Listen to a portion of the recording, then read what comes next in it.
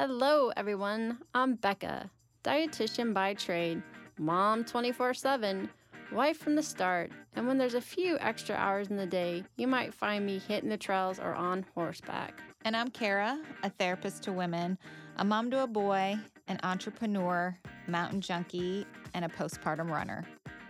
And this is Fit for a Queen, a podcast that's devoted to the female athlete wanting to balance the teeter-totter of all the things we desire out of life as women: performance, health, intellect, and taking time for self, even if we only get 1 minute out of the day. We're so excited to be bringing you the queens in the athletic world who have done just that. Okay, ladies, take a seat at your thrones, grab your crowns, and welcome to Fit for a Queen. All right, welcome back, queens. We are excited to have Stephanie Munt on with us today. She is a physical therapist and running coach in Scottsdale, Arizona. Her business, Volante PT and Performance, specializes in helping recovering female runners return to training and competition without fear of re-injury. Steph was a distance runner in high school and college, struggling with an eating disorder that contributed to repetitive bone stress injuries. She hopes to transform and improve the management of running-related injuries in females to foster a greater sense of resiliency and empowerment among these athletes. Stephanie, welcome. Thank you so much for having me. I'm so excited to be here. Did I pronounce your PT Volante? Is that how you pronounce that? Did, yeah. Oh, That I yes. appreciate that. It's like, No. how'd she know? Remind us, I remember seeing it on an Instagram post, but remind me what that stands for. So it's got kind of two meanings, at least for me. Of course, like every word has multiple meanings, but the one that spoke most to me was flying or capable of flying. And that's just kind of how I feel when I'm, in the zone when running. And so that's what I was trying to kind of embody with that. Isn't that awesome? Nice. I am sorry, Stephanie, I got distracted because I'm reading a little bit of what you wrote to Becca, and I'm seeing the Drake Relays. I'm from Iowa, so I ran at the Drake Relays all of the time on Did that. you really? Yeah, on the blue track. That was where we went to state too. So Yeah, where are you from? I'm from Tipton, Iowa, but the Iowa City area, a very small town on eastern Iowa. Yeah. Okay, there was a gal from Tipton that I think I competed against at the Drake Relay. She was really good. I'm from Urbandale. Okay. How old are you, might I ask? This is going to be really funny. I'm 30. Oh, it wasn't me. I'm a little older than you. It was her twin sister, younger sister. Uh-huh. What distance did you run? I probably know her because Tipton's such a small town. Yeah, I can't believe I'm forgetting her name right now, but I ran distance, 1,500 and 3,000. Yeah, I know who it is. I think her name was Ashley. Really good runner. Yeah, she's a really good runner. Obviously. Yeah. Yeah, she ran it in college. Anywho. Yeah, small world. Yes. Well, let's talk a little bit about, if you feel comfortable, kind of share with us your journey as an athlete, some of the highs and lows that you experienced, and things that you saw and learned that you would like to change as an athlete in your journey. Absolutely. So I obviously was a runner, distance runner, and I think the highs were mostly winning. Yeah, that's always a good one. But I think that unfortunately kind of fostered or was why I loved running and kind of contributed to the eating disorder, because that became basically my identity, my way to fit in and feel valued in the high school system. But I think Drake Relays, that championship, as you know, being from Iowa, Drake is like bigger than state there. Oh, so yeah. that was really fun Mm-hmm. as far as high school goes. And then moving on into college, kind of incorporating some of the lows here. So my senior year of high school, I got my first stress fracture, and I still was able to sign with Arizona State, went to run at Arizona State. But when I got there, I wasn't able to run until I reached a certain number, 100 pounds, really. So I was tiny, really in the midst of anorexia. Mm-hmm. And that was really tough, just, going somewhere where you thought you were going to have a group of friends and then you can't run with them. You're basically not around these people and you're kind of isolated. So that was definitely a low. But my second year, I finally decided, because I still hadn't gained the weight, I had finally decided to actually seek treatment. And once I gained some weight and I was finally able to I was cleared to run with the team, that was definitely another high.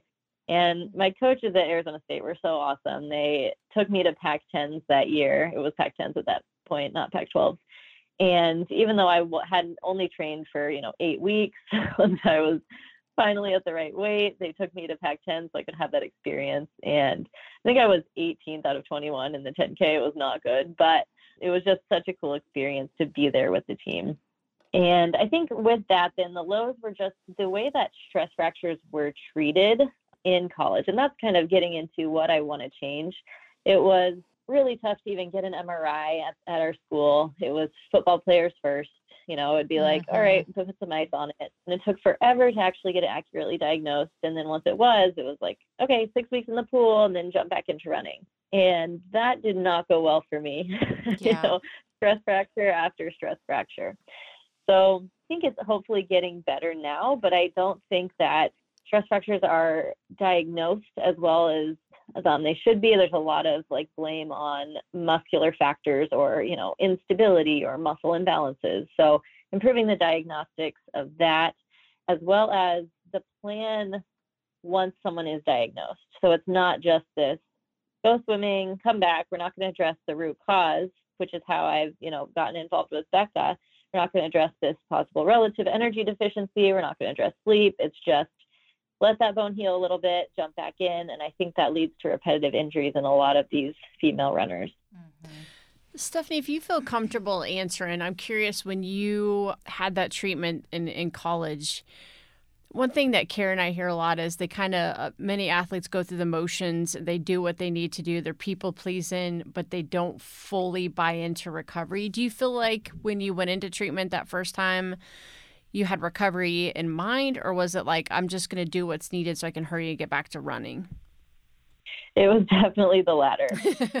It felt like it kind of forced me into it. I still wasn't sure that I had, a huge issue.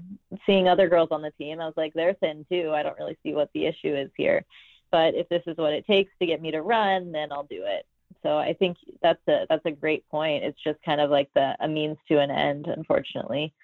And you actually mentioned something. It just reminded me my surprise of running in college of, I think probably every other places too, but Iowa tends to be like a running state. I think with Drake relays, it's really popular.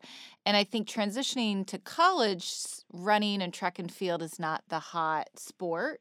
Do you feel that in your case too, that it was a bit overlooked, because of the you're running sport? Yes. Do you think therefore things were missed or things were looked over because it wasn't the big three of college sports? Yeah, I think that's absolutely possible. And there's not really, at the high school level, there's not really a support system. Mm-hmm. And then even moving on to college, the support system is primarily for these money-making sports. Yeah. One physical therapist there, and physical therapy was never brought up as part of my treatment plan, but you'd always see the other athletes in the training room, and they'd always come first. You see, there's only one physical therapist there? I didn't surprise you. Wow, that's crazy to me. It is, yeah. For what, 550 athletes that were probably there at the time? Something like that, yeah. Mm-hmm. So, yeah, what are some of the things, I know you mentioned a couple, but some other things that you learned that you'd like to change? So I think the first thing is identification of disordered eating, even in athletes who may not have that, quote, that stereotypical look. I definitely looked like I could have an issue, that stereotypical, very thin. But since I didn't necessarily change in high school, I think it was hard for my parents to see because there wasn't a dramatic drop in weight. It was just that I didn't develop like many other females. Sure. So I think especially getting into college, once girls leave their parents and there's fewer people to kind of keep an eye on it, just making sure coaches and physical therapists are checking in on beliefs and attitudes around fueling, around why their injury occurred.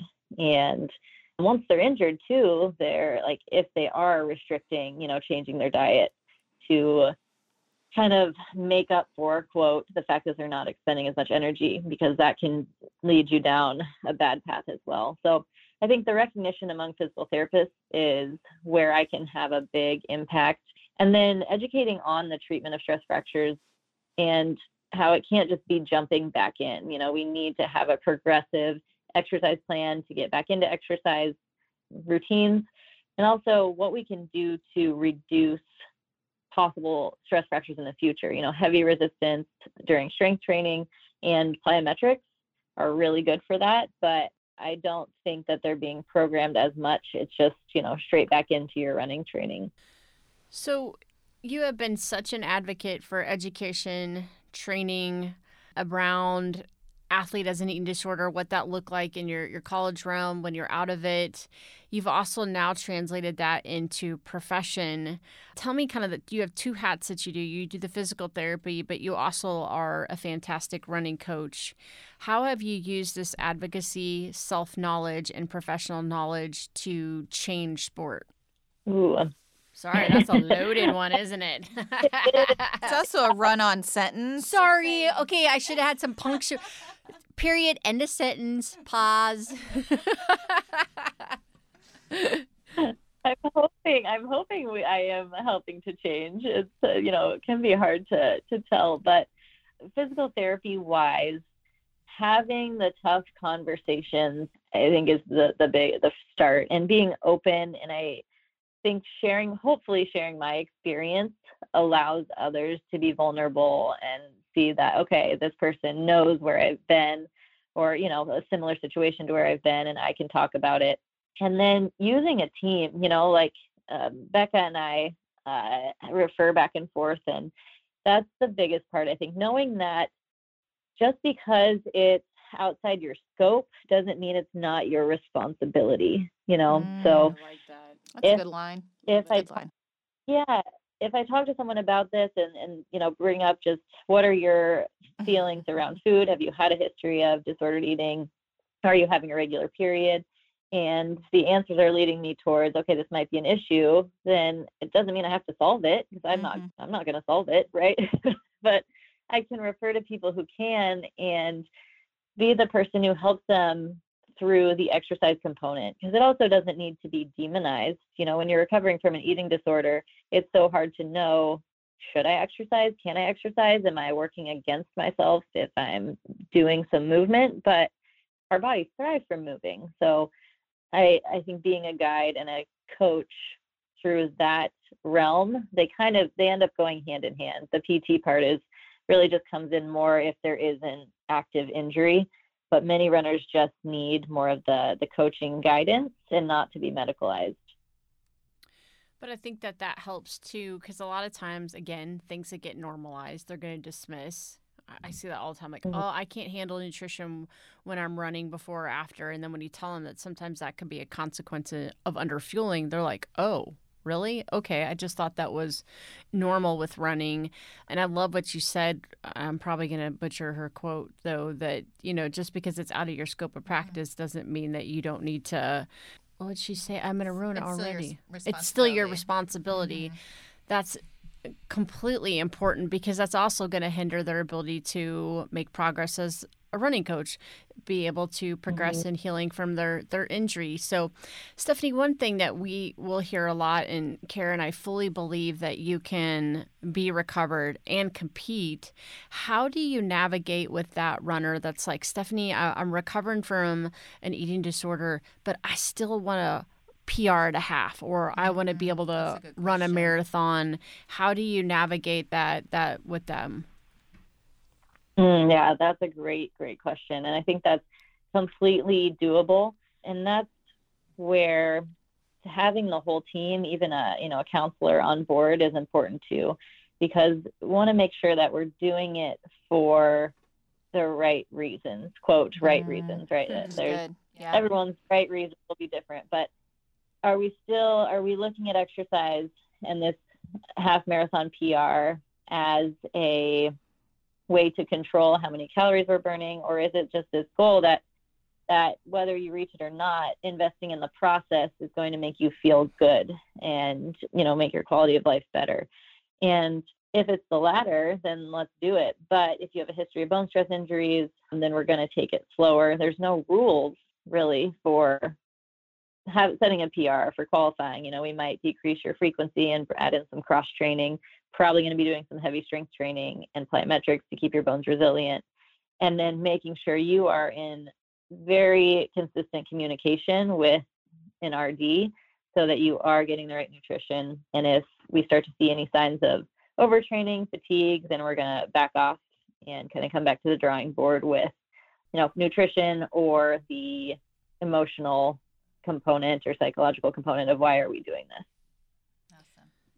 I see that this is a topic I just think we have to talk about more. So when you're working with a runner, so we're stepping into the running coach hat, how often are you checking in with them on those things like you mentioned, like, hey, have you made any changes to your nutrition? Are you still getting enough sleep? Like, is this weekly, almost every training session? Because I think a lot of times people just start in the middle of a training and then that's when things go off the rails. Right, absolutely. Yeah, and this is where a coach can be really helpful because we do have pretty constant communication through the app that I use. And if there's something of note, we'll get on the phone right away. But we're definitely talking or communicating at least once a week about how things are going, if there's any aches or pains, fatigue, anything like that might necessitate some changes. Or a quick referral like, hey, did something change here? Let's have you schedule with your RD next week to see what's going on. That's great. Mm-hmm. Well, Stephanie, it sounds like you're busy with a lot of things. We Run, your own PT business, coaching. Tell us a bit more about We Run and the programs you're doing. Yeah, so that's a Facebook community, and it started as a way for women to discuss running issues in a safe space. And as it turned out, there's actually a lot of clinicians in there, physical therapists, coaches, trainers, RDs, and that's been really cool because they're people who are knowledgeable in their fields and they're giving sensible, reasonable advice. Unfortunately, in some of the other running groups that I've seen, and Becca, I don't know, and Kara, I don't know if you've seen this as well, but the advice that's given is just prehistoric and outdated or plain wrong, and you want to like just go on a rant in there, but you can't, or you shouldn't. Absolutely. So, there aren't any programs specifically through there right now, which is kind of an open forum, but with some of the women that collaborated to start that, we have a strength training for female runners webinar going on right now, and then potentially more of those in the future. Did you have a like half marathon training program? There was a training program that you were doing through the We Run, right? Yeah, so it's not necessarily through that, but it was offered to women in there. Dr. Ellie Summers and I have a kind of an ongoing now, we've switched it, half marathon training program, which is cool because it's like a team environment. And then we do team calls every month to talk about what's going well, what's not. So it's access to a coach, but a little bit less hands-on than would be private training. And you started your own podcast too, didn't you? We did, yeah. We just chat pretty much every week. And we were like, why don't we just put this out to the world? So it's been interesting. Love it. I can't wait to listen. That's great. Especially because we've had Ellie, so we've had both of the dynamic duo on the podcast. Mm-hmm. Fun. Yeah, she's great. I've learned a lot from her. We haven't had anyone on yet with us, but that's a possibility for the future. So I'll definitely have you guys. Well, I think on the list. That's sometimes kind of fun because that's really, like, to me, when I had so much commuting, podcast became like my conversation in the car. Like a lot of times podcast hosts, you didn't realize I was actually talking or arguing with you. But conversation is where change gets started. Mm-hmm. It has to be in that kind of informal, not academic science. It just needs to be people sharing stories. And that's why I think it's so important, the work that you're doing, because it's coming full circle from the runner that was the daughter that may have gotten not overlooked, but, ways parents maybe could identify those with their children in college to now a physical therapist, running coach. Like, it helps people start to understand more ways that they can seek treatment, how it looks different for every individual, and how they can continue to work towards goals. You don't have to give up sports that you love because there's a diagnosis of eating disorder. Yeah, absolutely. That's huge. Yeah. And yeah, even that's if that's so- running too, I think that's a big one. I think and people running are gets a bad rap. stigma. Some of the culture has been distorted, but that doesn't mean that the sport in itself is bad. I mean, I look at Catherine Schweitzer in Marathon Woman, where she talks about, her huge thing of chocolate milk and peanut butter and jellies at night to keep her period. And so we know that running's not bad. It's not going to harm your health. Yeah. So, Right. It's a good soapbox. Yeah, but okay, sorry, I'll good get down. point. Yeah, that's a great point. I think that's why when it is taken away with, like for me, that's your whole identity and you think that you're never going to get it back, but that's not necessarily true. Yes, it may need to be some modifications for a period of time, but you're absolutely right. It's not running that's the issue. Yeah, and unfortunately, I think treatment, it ends up feeling like a punishment, right? And that's not what we want to use sport as. Right, absolutely. Right. And they're not going to come get help. Right? They'll be, forget it. Right. Exactly. Stephanie, I think we could talk about this stuff all day, but we don't want to take up more of your time. So we'd love to ask how you live out your FIT philosophy of trying to balance performance, health, intellect, and taking time for self right now. That is something I am definitely still working on. As far as performance and health, I've definitely had to kind of slow down in the past probably year because I think my idea of how to perform well and what was healthy was a little skewed. And basically slowing down literally in my runs, taking away some activity and sleeping a little bit more. Time for self is still a little bit more challenging with starting a new business and working through all that. But I definitely, like you said, conversation is, not just to initiate change, but we need community. And I think putting myself in positions where I'm around friends and family more often, that's a big recharge for me. And so making sure that I continue to just actually schedule that and take the time to reflect and slow down has really helped me with living out that FIT philosophy. I love it. Well, Stephanie, we're going to be sure to put your information. So if there's any runners that are out there that, are coming from a recovered state or working through recovery right now and they want to team up with the coach, they can find you. Awesome. I appreciate that. Thank you. I think that's definitely where I'd like to have an influence and kind of be that coach and guide for people because it is really tough. And unfortunately, as you guys probably have heard too, sometimes when healthcare practitioners don't understand where women are coming from, they'll throw things out like macros and keto and just, things like postpartum. Or even before having a baby, you've gained a little bit more than most people. Comments like that just aren't helpful. So you can team up with someone who has background and or knowledge in your specific experience. It's just gonna empower you a lot more. Amen. Yes, agreed. Well, Stephanie, thanks so much for coming on. We loved having you, and have a great rest of your week. Thanks so much for having me. You guys bet. are awesome. Bye, Queens. Bye. Today's episode is brought to you by yours truly. I'm excited to announce the releasing of my book, Finding Your Sweet Spot in Sport, Avoiding Relative Energy Deficit in Sport, also known as RED-S, by optimizing your energy balance. Be sure to follow me on social media or go to my website, www.beccamccombel.com. Bye, Queens.